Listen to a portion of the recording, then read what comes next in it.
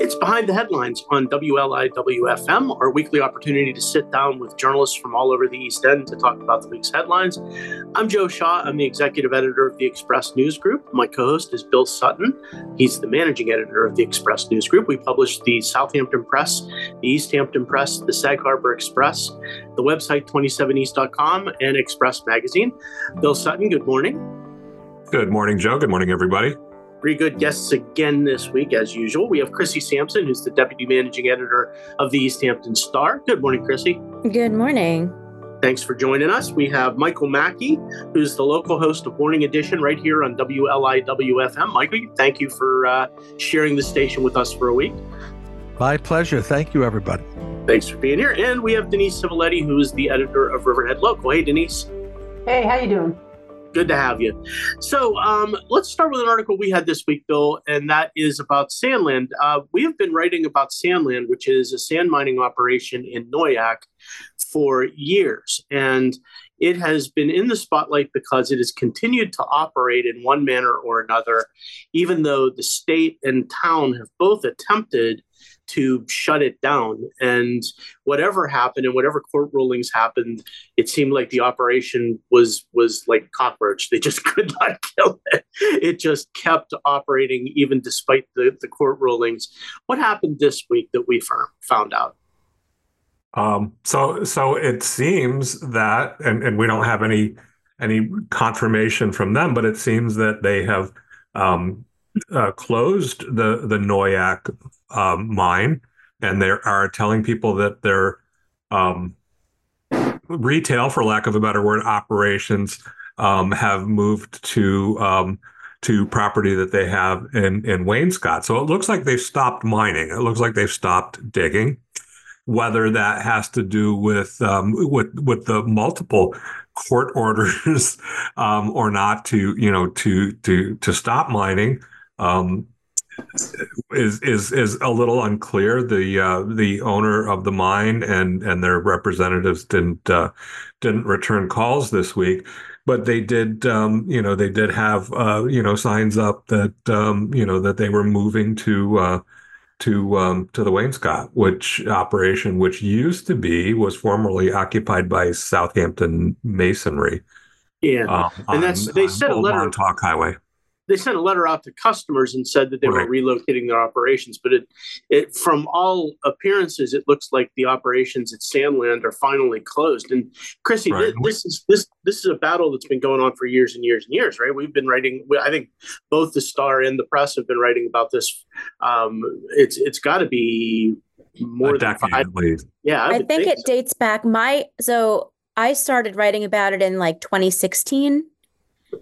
And at some point, just a little bit of background as to why it was so controversial, right? Because at some point, Suffolk County came in and did some water quality testing, and they found some pollutants and chemicals in the groundwater samples that they took at Sandland, right? And that led to community outcry. Like, this is in, it's not a totally residential neighborhood, but it's, nearby, like a lot of houses, a golf course, They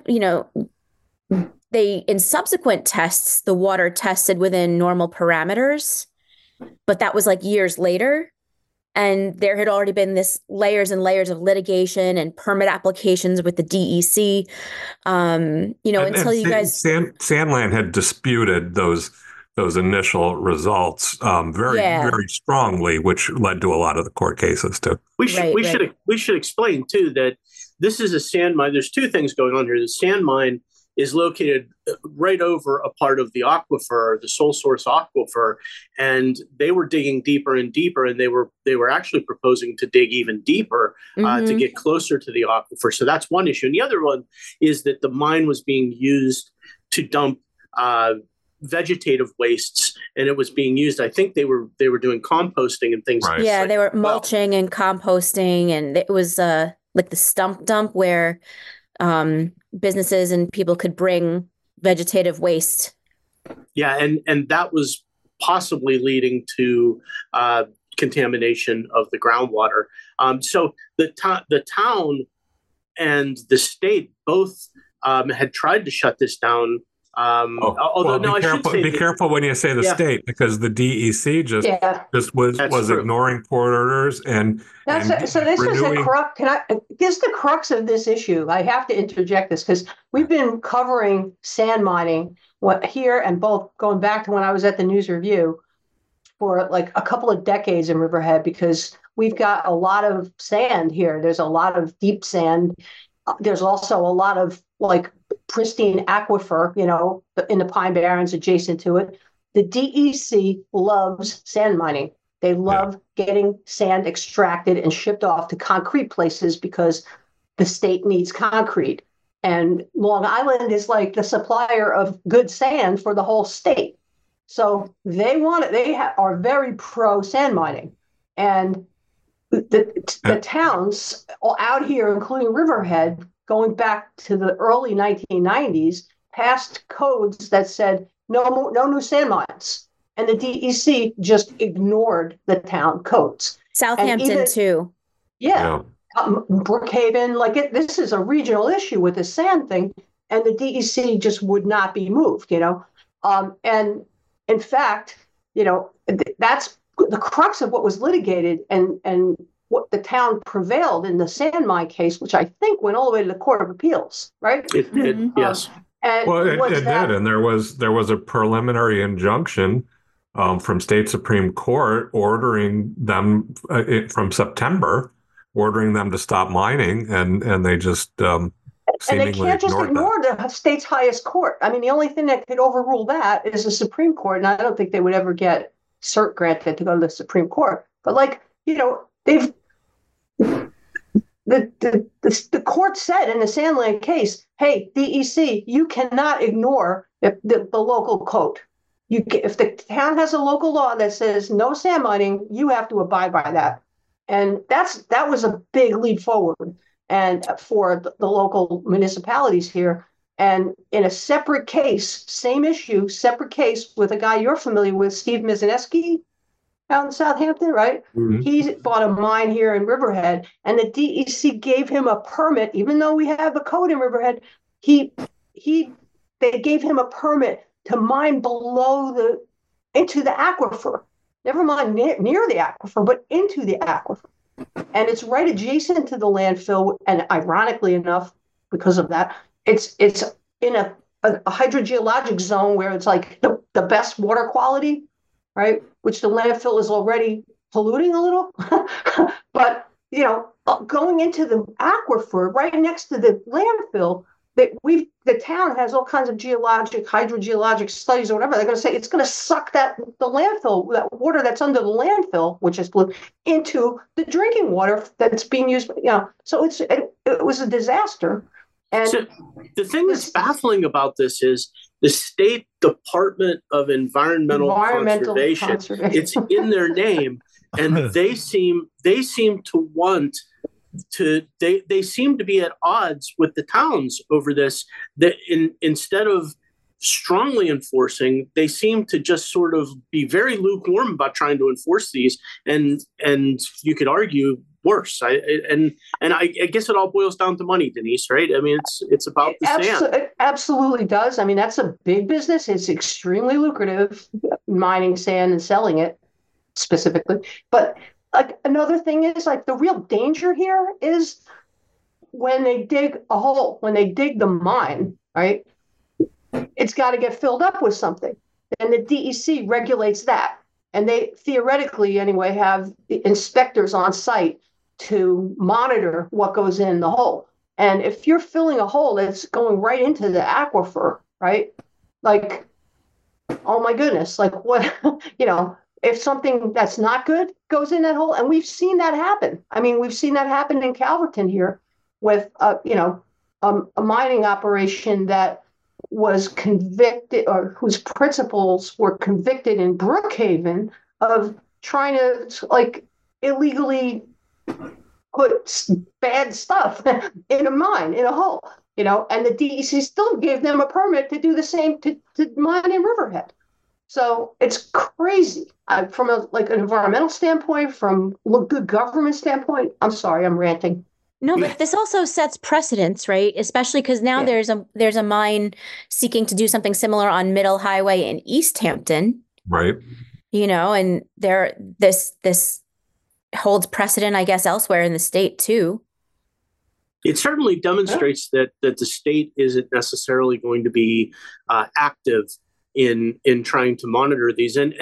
But at the same time, if the towns they were given special powers they were given the first line of defense to deal with this. I believe that's a Long Island specific ruling too, Denise. Am I right about that? That sounds familiar. Yeah, I think it was just on Long Island. I think the individual towns passed legislation, I think, with the help of Fred Thiel. But I'm not sure if it's a statewide precedent. The authority to when applications were coming up for further mining or for renewing mining permits or whatever, the state said you have to go to the town. The town has the initial yay or nay on whether you can do that. But then the DEC just ignored that in the case of Sandland, apparently, renewed their mining permit. I think allowed them to go further down in the mine, even though Southampton town has been fighting legally to get this mine closed, for years. So, I mean, it was a little disturbing. Can I compliment your reporter really quick on that story? Was that Steve? That was Steve Coates, yes. Stephen Coates. Because, I saw him on Wednesday night and, he just seemed to let those, there was some strongly worded text messages from the owner of the mine, and he just let it roll off his shoulders. And I was like, yeah, I really respect that. Steve's solid. And I appreciate that. For sure. This is a big issue, and Chrissy, you talk about precedent, and I mean, I think the interesting thing and the point I was sort of leading towards was the fact that the local governments have been pushed to the forefront. It demonstrates there's a reason for that. It's because locally, this is a key issue as far as protecting our aquifer. That may not be an issue upstate in the way it is here. So the towns have attempted to take a tougher stance on the sand mines, but if they don't have the backup of the state DEC, it's very difficult. And they've been willing to fight these battles in court. And certainly, Fred Thiel could speak to this in detail about how they've been fighting for years and years to get this done. So it's interesting to me. It just sort of ended with. Well, let's not hold the town, guilt free either. I mean, once that injunction was filed, in state court, the town could have come in and tried to enforce that as well. But it seemed like it was I don't know what the correct term would be, a match between, the town and the DEC, with the town saying the DEC should come in and enforce that and shut the mine down, and the state kind of saying, well, the town could come in and shut that down. So, I mean, nobody was faultless in this. That injunction was, filed in September. I mean, where was the town in its enforcement of that? So Riverhead's been fighting this very battle since the early 1990s, and in Calverton, with two different big sand mines in Calverton. And the one that I referred to before is a different one than these other two. The one where they want to go in, where the DEC recently permitted them to go into the aquifer to expand their mine by going down below the water table. But they've been fighting this and were unsuccessful in court in shutting the mine down because the DEC had issued a permit. So it was just like a ping pong match, And it wasn't until the Sandland decision, which was a very strong decision after, I don't know if that was following state legislative action or not, but that said, you can't do this. And, now it is precedent, at least on Long Island. And we saw that happen very, very recently in court. In this other case that I'm talking about, this mine on Osborne Avenue in Youngs, next to the landfill, And the DEC admitted that this permit is no good that they issued. We can't do this, and that's a big step. The mining company is not giving up, though. They're saying that they're going to refile a new petition. I don't know. We'll see what grounds they go with here, but I think that was huge because of this Sandland decision and the law firm that represented the towns in all of these cases. It's a big step forward for water quality. Yeah, and Chrissy, to your point, there are a lot more of these around, right? Big and small, and there's a couple in like East Quogue, right? West Hampton. Yeah. And Where is it safe to do sand mining if it's so vital to our economy and construction industry? But yet, where can it be done where it doesn't potentially damage our water quality and our accessibility to clean water? Anywhere on Long Island, really? Yeah, it's a great question. I don't know. I think it's something that at some point we need to take a closer look at, because I'm fascinated just by the fact that these operations exist in this region, because they are so. But there's obviously a need for it. There's obviously a demand for it. To Michael's point, I mean, it would be cost prohibitive to try to truck that sand in from New Jersey or upstate New York or whatever. That's why there's sand mines all over, and they use that for construction to make concrete and all that. So I mean, it's yet another finite resource, right? I'm sorry. It is a finite resource, right? Like, it's not never ending. But if hazardous waste gets put in any of those holes, we're ruining a finite resource called drinking water for all of us. That's right. And I think here's one thought, that is, if the town governments, if the local governments had more faith in the DEC's willingness, ability, et cetera, to monitor what goes on and was more transparent about it, the DEC wouldn't let town monitors on site at this mine that was in litigation right next to the EPCAL facility.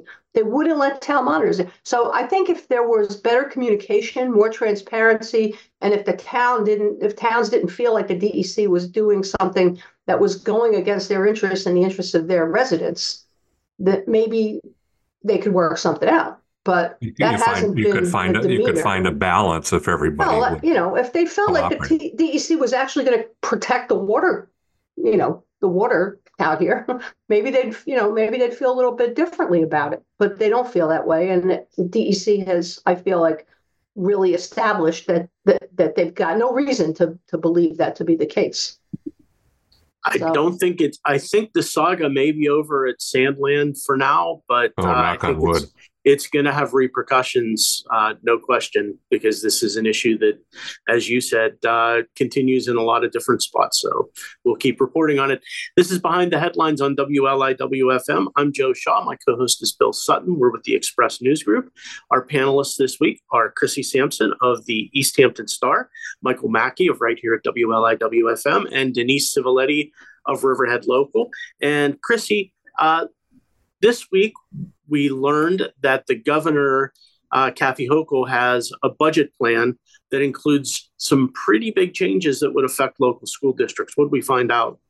We found out that she's seeking to eliminate like a hold harmless, or was it a do no harm clause that stated that school districts can't get less state aid, state schools funding than they did the year before, right?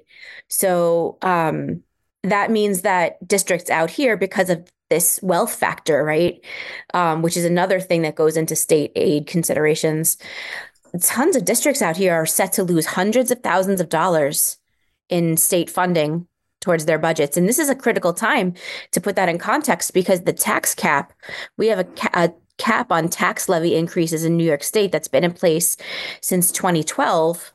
That limits how much a school district or a fire district, et cetera, could raise taxes on their taxpayers, right? So, there's a pretty steep threshold of a supermajority needed for a community to override that tax cap, right? But inflation is out of control, and I think it's at 4 something percent, but the tax cap is only at 2%. So now school districts are facing a double whammy of the tax cap and this cut to state aid. How are they going to make that money up? That's the question on my mind. You're talking about 20% or more cuts for some districts. I think East Hampton was around a 20% cut. Yeah. Right. But at the same time, Chrissy, we're really talking about cuts to state aid. And when you're talking about 20%, it's hundreds of thousands of dollars. But it doesn't, I mean, in a typical school budget, I guess that's not a small amount. I mean, and it depends on the district, Joe, right? Yeah. I mean, some districts have, a $13 million budget. Mm-hmm. And some districts have an $80 million budget or even more, and the up island districts get a lot more money in state aid because they have a lesser wealth factor out here than we do out here. Even in a district, Michael brought up that Springs school is also newly on the comptroller's list of fiscal stress districts subject to fiscal stress, right, Michael? Yeah. Susceptible to stress, yes.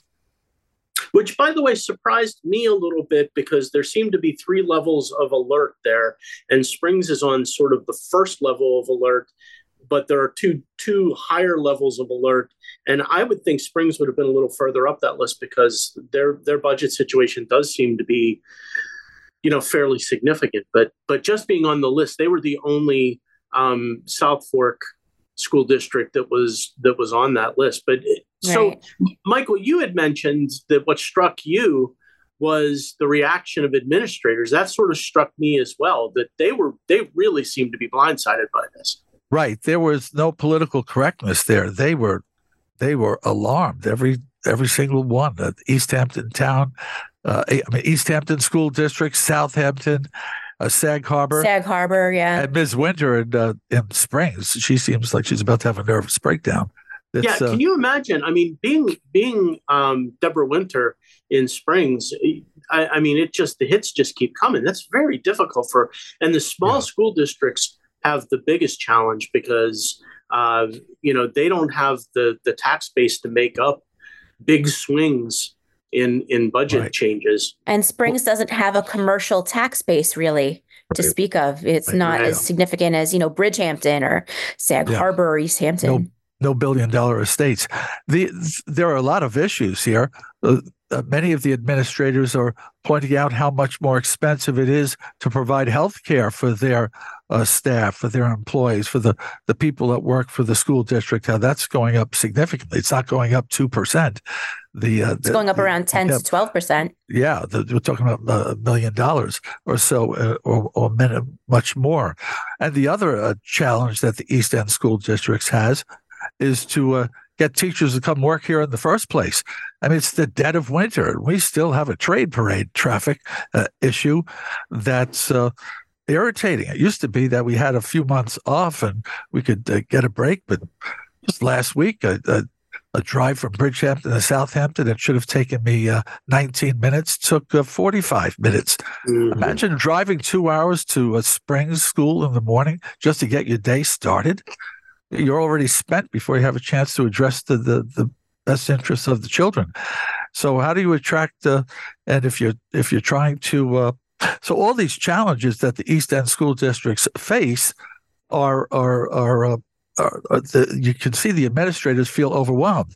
They sort of move together. Those issues sort of move together at the same time. Very interesting. Now, of course, the governor will tell you, well, there are schools with much greater needs than the East End school districts. Work it out. You're surrounded by such wealth. Well, we've got school districts that are amidst the poverty, and so the state has to come up with a way of distributing their revenue so that it's fair and equitable to everybody. But living right here in the midst of the East End, we could feel it directly. The governor's budget is not the. Oh, sorry, Bill. I was just going to say, I think a lot of our districts out here are not rich districts.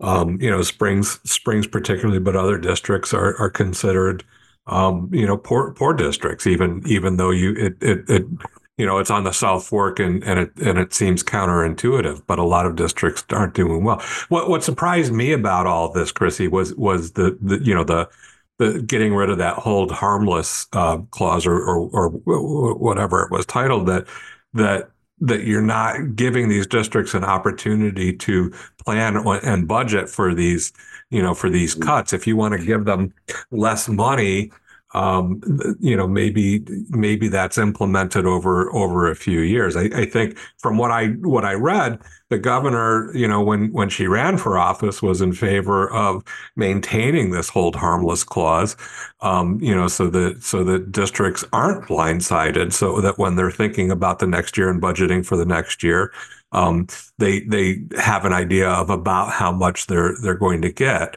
And then all of a sudden, she pulled the rug out and said that she's not going to enforce that this year. And you've got districts like Southampton that's going to that's got to make up for $400,000. That's not an easy, it's not a small amount. But the governor's proposal is not set in stone. Right. It won't be, now we need to go, the state legislature needs to take a look and act. And our Assemblyman, Fred Thiel, came out in a press release earlier this week saying he won't vote to support a budget that puts schools in this situation. So, he's been an advocate for education, a big supporter of education, for a long time. And, that is, and what complicates it further is that the state budget is due by April 1st, right? School budgets then get voted on like a month and 21 days later.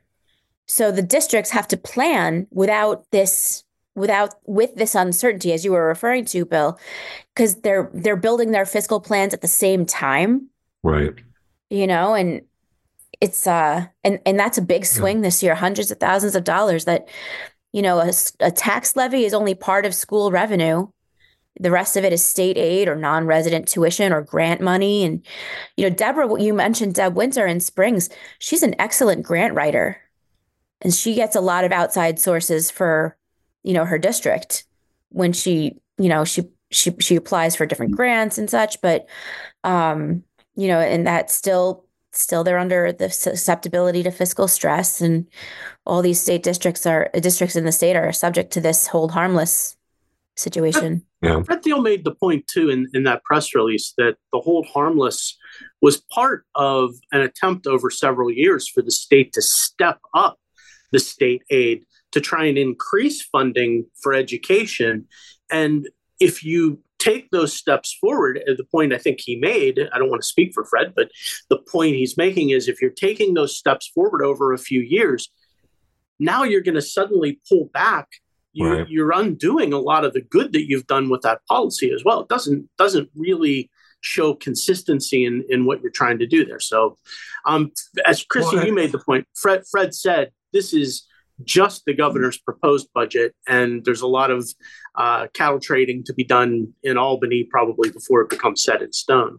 Assemblyman Thiel seemed to indicate that he thought he had 3 years to address this, that she's jumping in after year one, and the indication was that it would be 3 years before hold harmless was taken away, or the situation we're facing now would be faced. Can you explain how this parses with last year? With the last few years, they've been we're working to fully fund foundation aid. And it seemed like they were finally getting there. And is this rolling that back now? How does this work? It's such a complicated formula. I've been covering education for 15 years, and I still don't know how to speak to that intelligently, Denise. There's so many different factors that go into that. Yeah, I don't know how it's calculated either. I was surprised that the governor went there with her budget only because obviously, education spending at the state level is a controversial topic, but it's politically, I don't know that it's politically advantageous to, I guess there's a sort of Robin Hood quality to it because she can pitch it as, well, we're taking aid away from wealthy districts, but that's what you're saying. Yeah. Right. Yeah. But again, it is much more complicated than that. Well, there's also look, I don't I don't want to sound cynical. I'm a fan of Fred Thiel, and I think he does a great job. But I feel like I feel like, and it's more extreme this year, but I feel like every year we kind of go through this whole, proposed budget. There might be some cuts, and then the legislators, including Fred, come back. Oh, we're going to get you more, and then there's a little more, and then at the end of the day, you've got the legislators, coming in, saving the day. And it just seems that, um, maybe those negotiations should happen a little earlier, just so you're not putting these districts in a tough spot. I wonder, is it time to talk about, the tax cap? I mean, if you're gonna cut aid, but you're still implementing this 2% tax cap, is that tax cap still fair? And I think the tax cap worked really well to kind of rein in the runaway spending. I remember before the tax cap, and you would have districts that would be raising taxes 10, 12, 14%, or tax levies, increasing that much. So I think it did a good job. But how do you marry that tax cap and saying you can only raise taxes so much, but we're going to give you less aid? One of the things that seems to me as like a, I don't know, mixed message maybe from Governor Hochul is that earlier this month, she announced a list of priorities, right? And second on her list of school priority of state of the state priorities was to improve reading proficiency for children, right? Mm. And this cutting of the aid seems so counterproductive to that tenet that she said, every child should have the best shot to learn how to read, to become completely literate, and then you get like a district, with like Springs, like in some of those third graders, only 30% of the third graders are proficient in reading. And studies show that if you're falling behind at third grade, you're going to have a lot of work to do to catch up. If you ever can, yeah. If you ever can, yeah. And so it seems the state aid cut seems to be counterintuitive to the priority that she laid out. I'm looking at a press release on January 3rd. Mm. Yeah, I mean, and again, this goes to the nature of debating the funding of schools in general, because I think it's so much of it, the state cap was about trying to limit the local taxation, but the money's got to come from somewhere, no question. Right. And I don't think schools are spending wildly, for the most part. A lot of them are on the cutting edge. I think it also leads inevitably to a conversation for the smallest districts, which I think are affected most, whether or not it may be time to rethink the size of those districts and maybe a need for some consolidation. Want to hear something really funny? Two of the smallest districts don't even get state aid. Sagaponack and Wainscott are so small that they don't even qualify. They're common school districts. They don't get state aid at all. How about that? Yeah. So a move like this doesn't really affect them all that much. But boy, it does affect some others.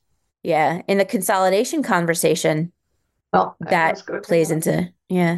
I mean, absolutely. If you look back to the tax cap and the genesis of that and where it came from and stuff, like that was part of like a big, on the state's part, consolidation push. I think it was, Right. It was meant to encourage Andrew that. Cuomo. How many districts have we seen consolidate since 2012? Any? Right. And, Not out here. No. Certainly none locally. But that was part of like, turning the screw to, that's really what that was part of. That was like one of the goals of the tax cap, I think. The new Suffolk School District has a vote on March 5th as to whether or not they'll continue with sending children to their building or becoming an administrative district, right? Yeah. Administrative only. They have that. That's not the first time for New Suffolk either. Did they do that before? Yeah, they've had a similar referendum before, I wonder if we'll see some similar conversations out here at some point. The budgetary challenges get bigger and bigger every year, and I think the small districts are the ones that are affected most by it. So, something to think about. This is Behind the Headlines on WLIW-FM. I'm Joe Shaw. My co-host is Bill Sutton. We're with the Express News Group. Panelists this week are Chrissy Sampson of the East Hampton Star, Michael Mackey of WLIW-FM, and Denise Civiletti of Riverhead Local. Denise, let's talk sewers. We love talking sewers on this show. The only thing that gets me as jazzed up as sand is sewers, Joe. That's exactly. Sand and sewers. We're going to get T-shirts made. Dirty water and clean water. So the Riverside Sewer District.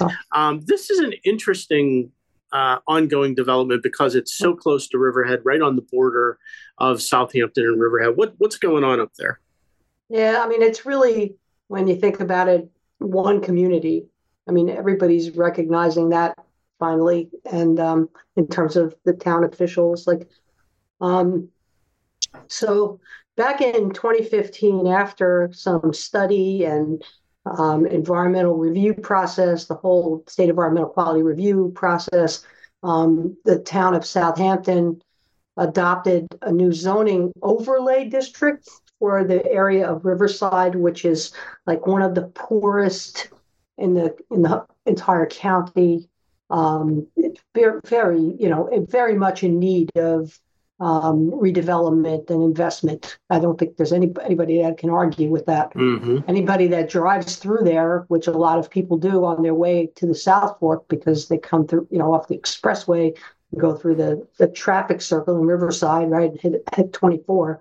You see what that looks like. But there's so much potential too, right? There's a lot of complications. There's a lot of potential because the land and housing and stuff there has been historically on the low end. So people, investors could snap that up. But this zoning was intended to incentivize that, to incentivize investment, to incentivize development dollars being put into the area. And the way they suggested, the way the zoning plans to do this, which is precisely maybe not precisely, but very much what Riverhead has done on the north side of the river, is through high density multifamily development, mixed use. So retail, restaurants, et cetera, ground floor, apartments above. And that was put into place, but basically none of that has occurred because you can't do that kind of development in Suffolk County without access to sewage treatment. Mm-hmm. And you especially can't do that in the Riverside area because of its proximity to the Peconic River and the estuary system, which, that has not happened. The sewer plant is going to be $35 million to build. And it's not just a plant, but, the pipes and the hookups and stuff. And sure. The town of Southampton has been working toward getting that funded. It's not something that happens overnight. The town of Southampton, bless it, had been able to invest some of its CPF and other resources into, funding that. It's gotten grants.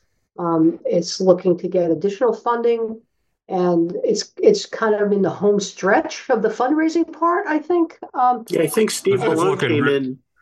Yeah, it's looking really, really positive. Steve Malone came in and talked about a big influx of money from the county just recently. Yeah, and so in rides the town of Riverhead on horseback at the hearing on the environmental impact statement for the district. Like they did all of that for the zoning, but now they're doing that for the district. That's also gone through some design changes for a lot of different reasons, but. So they're getting there with that aspect of it. And the town of Riverhead town of Riverhead officials comes in and say, wait. This is a really bad idea. You shouldn't do this kind of development here. You need to have more like a housing mix. You need owner-occupied housing. You need market rate housing, which Riverhead started to do some market rate rentals. They haven't really accomplished owner-occupied housing on the north side in this redevelopment district and in their, beefed up zoning to allow that kind of thing. And they said, you need to do this stuff, and what you're doing now is really just going to concentrate, they said, the existing, I don't know how to put it, but like it's already an area of concentrated minority, like racial and ethnic minority residents. And the way you're going about this, you're gonna concentrate that even more. And they called it reverse redlining, which but I feel like that's kind of a red herring argument, because I don't think we've seen that happen in the housing that has gotten built in downtown Riverhead, because the so-called affordable. If we work on the assumption that the minority populations that live in these kind of downtrodden areas that have been plagued with like slumlords, renting, substandard homes, those people tend to be like low income, and that's documented by the census, right? And they don't qualify for these apartments that are affordable housing or workforce apartments because their income is too low for that. So I think that's kind of like a red herring argument, but it's the argument that town made. And they went to the GIS hearing a couple weeks ago.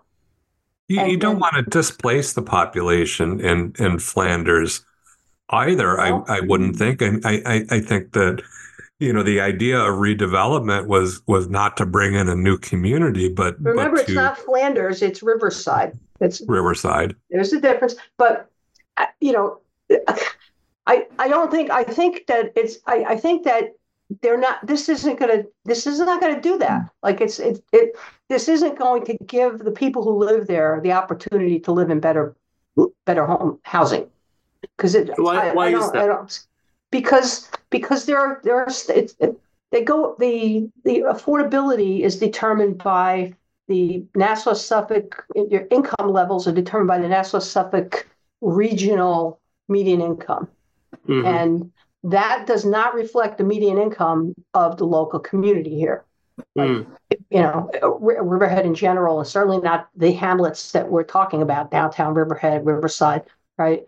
And so those income requirements and the rents that are allowed are just way out of whack with what's actually affordable to the people who are living in these substandard homes with failing septic systems. Let's also add that. But that's the reality, and that's why it's not going to address their need, and it will displace that population to the extent that those homes are redeveloped with, and that's not a given either. I mean, much of what is being planned there is for what you would consider like the commercial part of Riverside, along 24 and stuff. It just demonstrates the whole idea of affordable housing is so complicated. Like the last thing you want to do is create housing opportunities there that displace people who already live there because it's an affordable place to live.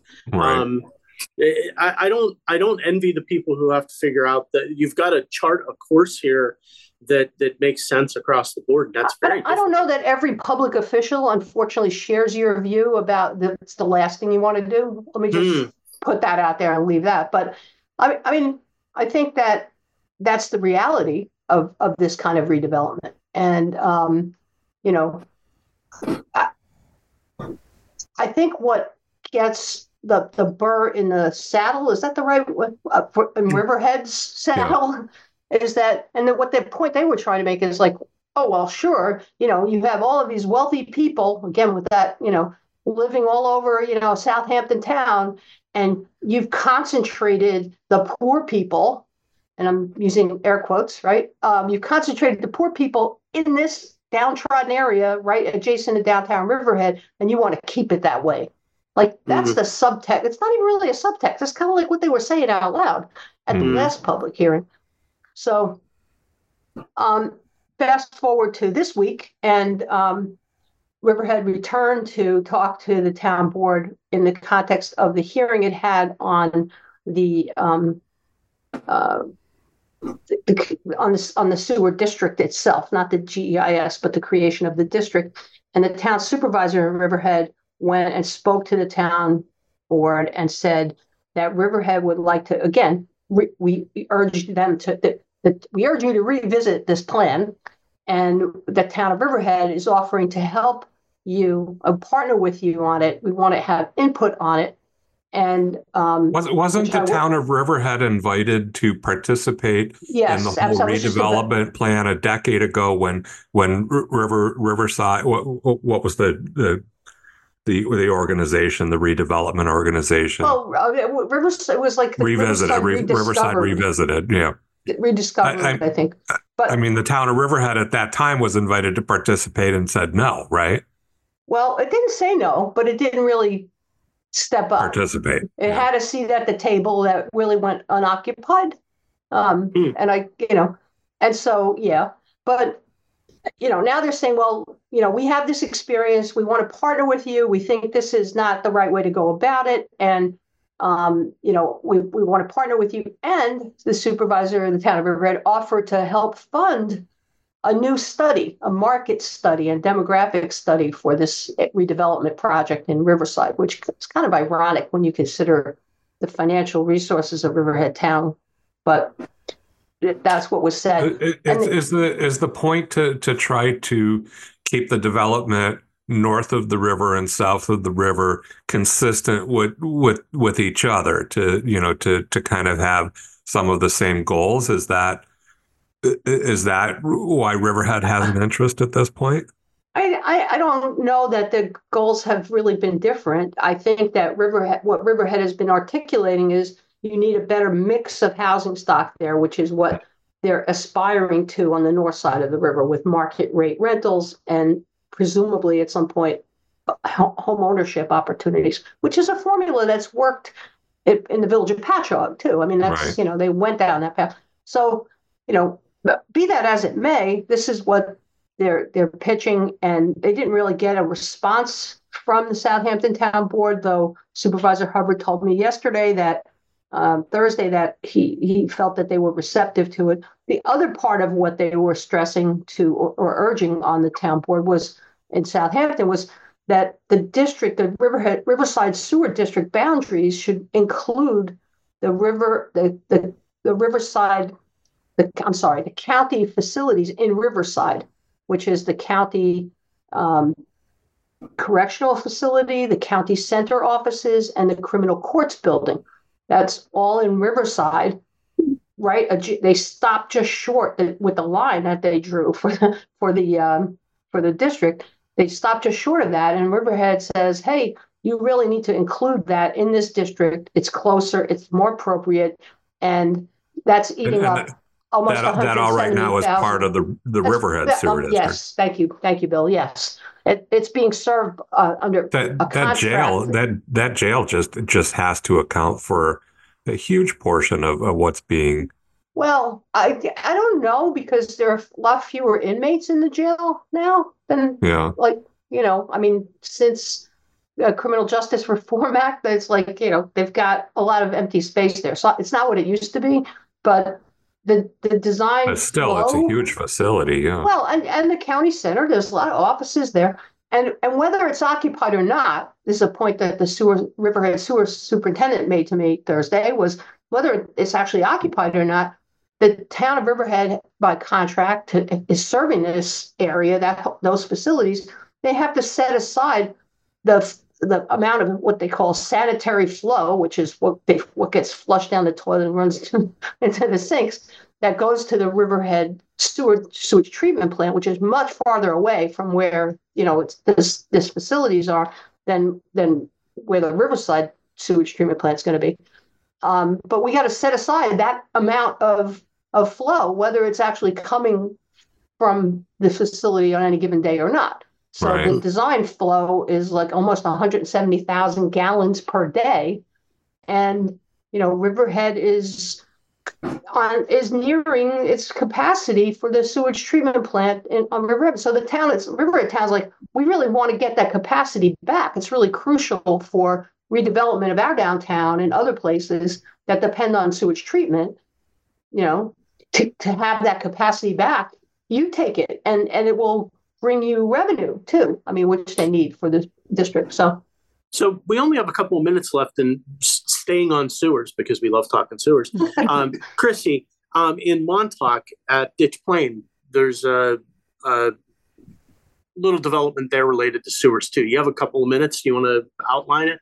Yeah. So about 5.5, 6 years ago, the Montauk Shores, the trailer condominium complex basically on oceanfront on Ditch Plain, right?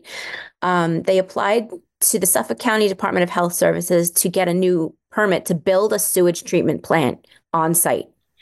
Because, there have been complaints over foul odors and, people were getting sick in the water at Ditch Plain for a while. And concerned citizens of Montauk had found the Enterococcus bacteria in the water at some point.